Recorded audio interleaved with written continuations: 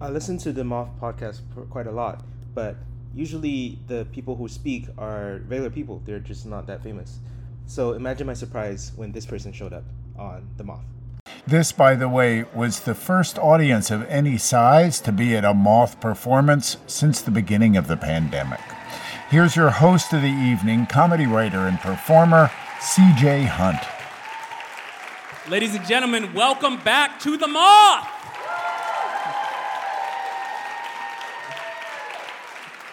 You like that? I start real Hunger Games-y. Welcome back to the Moth! We are here at United Palace, and I say welcome back because it really does feel like that, right? Like I have not been able to see a Moth audience like this, even though this is just a fraction of that audience. It is beautiful to be able to be with you and see you, and to know that there are thousands at home who are tuning in with us to experience this night. So the Moth is dedicated to true stories told before a live and partially digital audience. All of these stories are told no notes, no net. What I love about the craft is it's just a storyteller, their own courage, and you, and your waiting ears and excited eyes. The theme is when you're home. You are home with us, and from the bottom of my heart, on the behalf of the Moth, we just want to say, welcome home.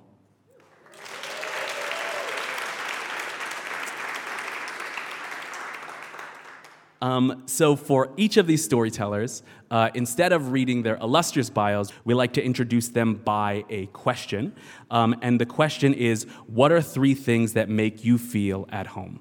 And this first storyteller, he said, my wife, my kid, and my other kid. We are excited to have him here. Please put all your hands together for Lin-Manuel Miranda.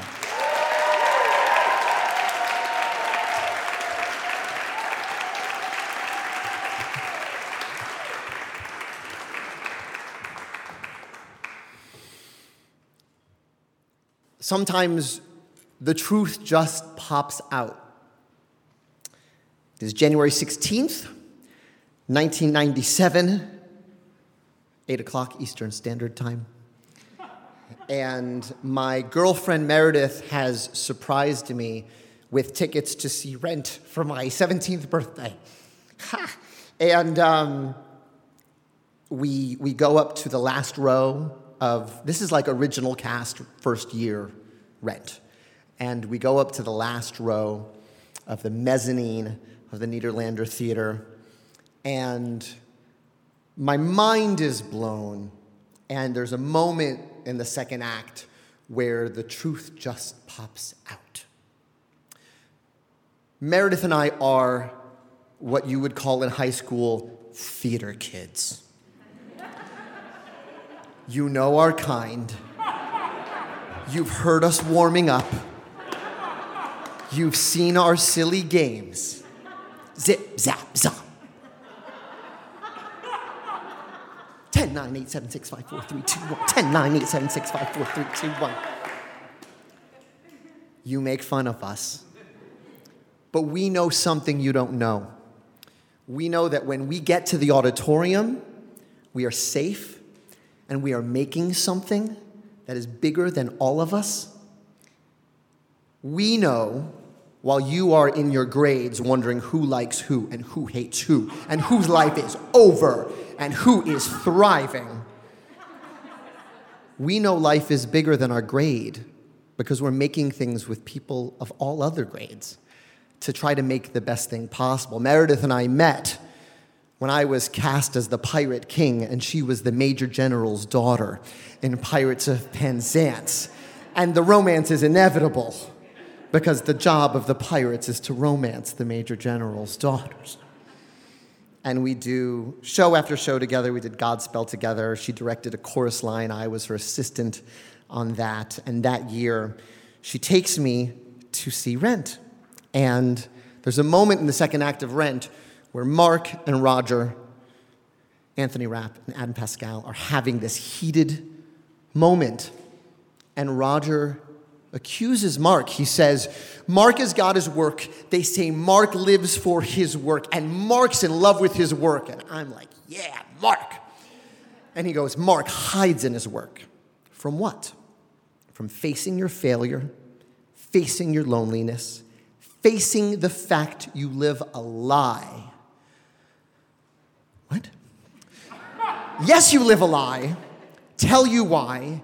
You pretend to create and observe when you really detach from feeling alive. And that's when Jonathan Larson reached out and punched me straight in the heart. And the truth popped out. Because the moment that show started, I was like, oh, I'm Mark. Because I was the kid who carried the camcorder to school. I was the kid who, when I wasn't in the auditorium and was hanging out with my friends, I had a camera up instead of actually hanging out with my friends. While everyone else was actually getting to know each other, I held everyone at a remove and recorded the whole thing. So when Jonathan Larson's Roger says that to Mark, it felt like he was talking to me. And I went from someone who likes musicals and if he saves enough money, buys TKTS tickets on his birthday, to thinking, oh, the truth can come out in a musical. You're allowed to write musicals. And that's when I went from being a fan of musicals, of being a theater kid, to trying to write my first musical. And I wrote my first musical that year. It was called Nightmare in D Major.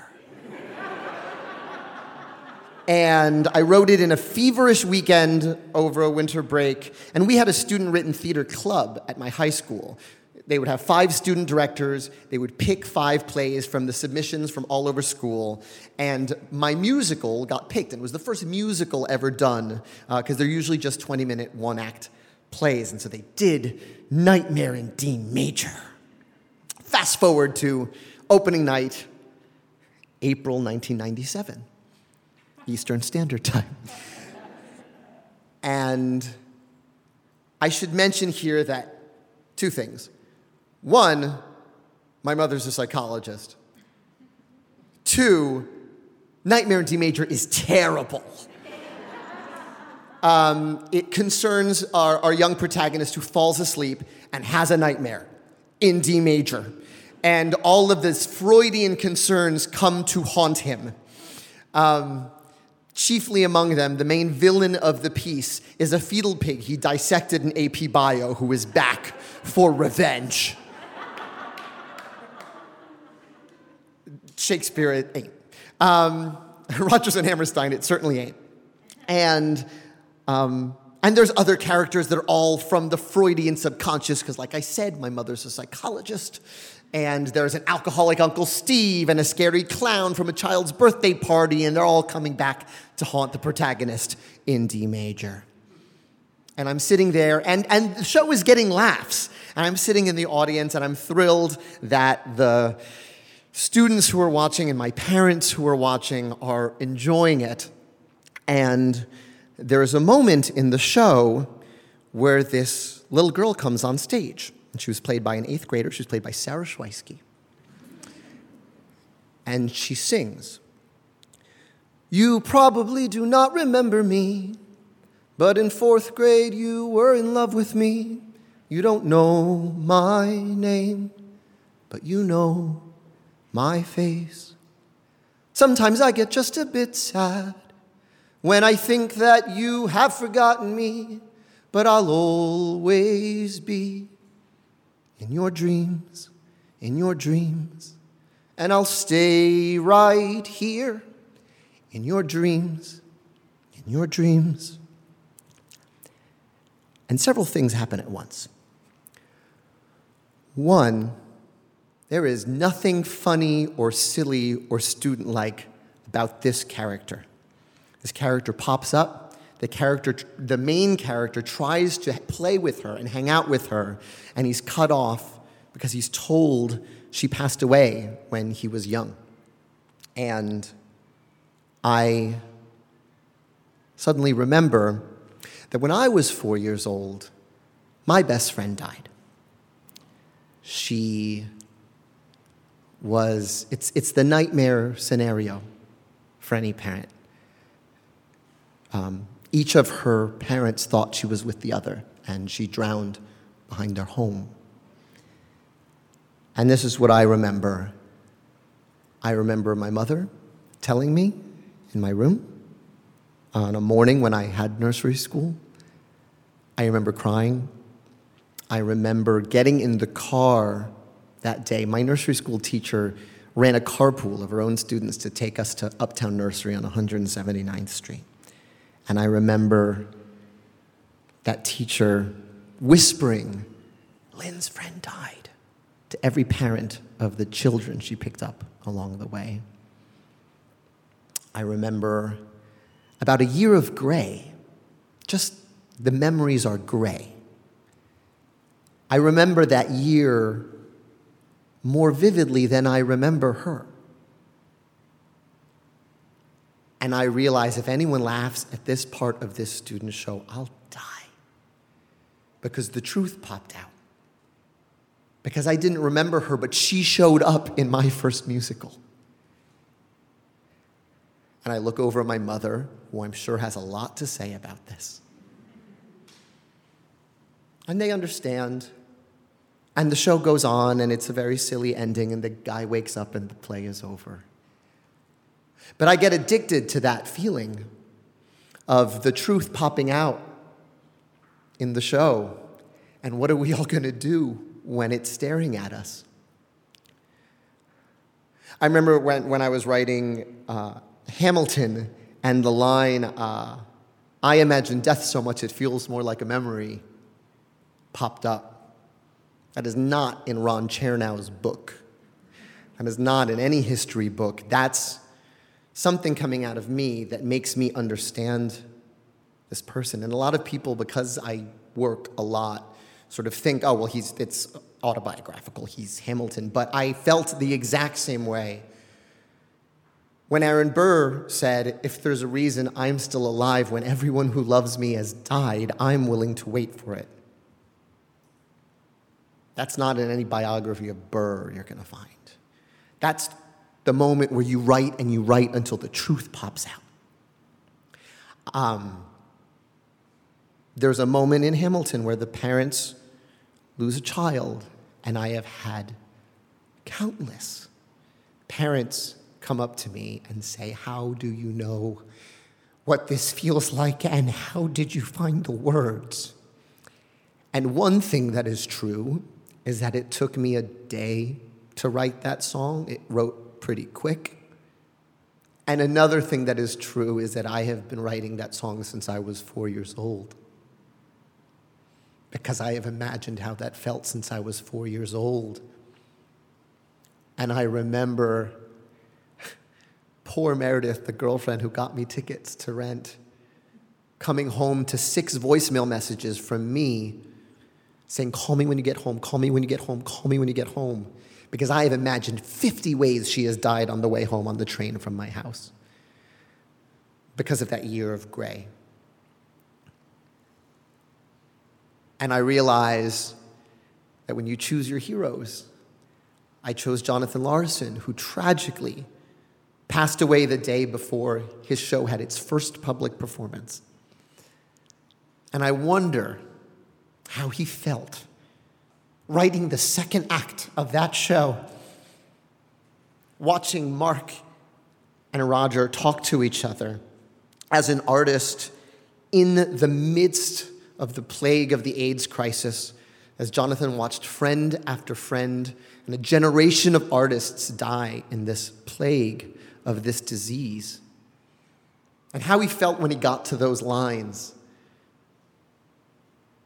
And how sometimes as an artist, all you can do is hold up the camera and bear witness until the truth pops out. Thank you.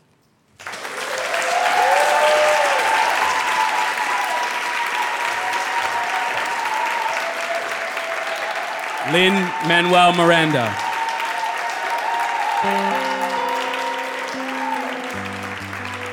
Lin-Manuel Miranda, is a Pulitzer Prize, Grammy, Emmy, and Tony Award-winning songwriter, actor, and director.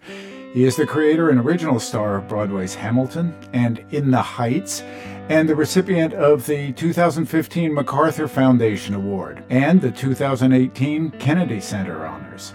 Mr. Miranda and the Miranda family are active supporters of initiatives that increase people of color's representation throughout the arts and government, and assure access to women's reproductive health and promote resilience in Puerto Rico.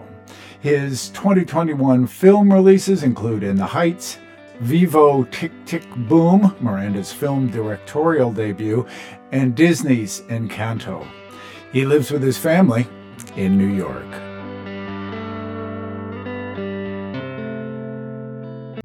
That's it. That's all there is. I'm off to watch Thor, the latest Thor movie, I guess. See you soon.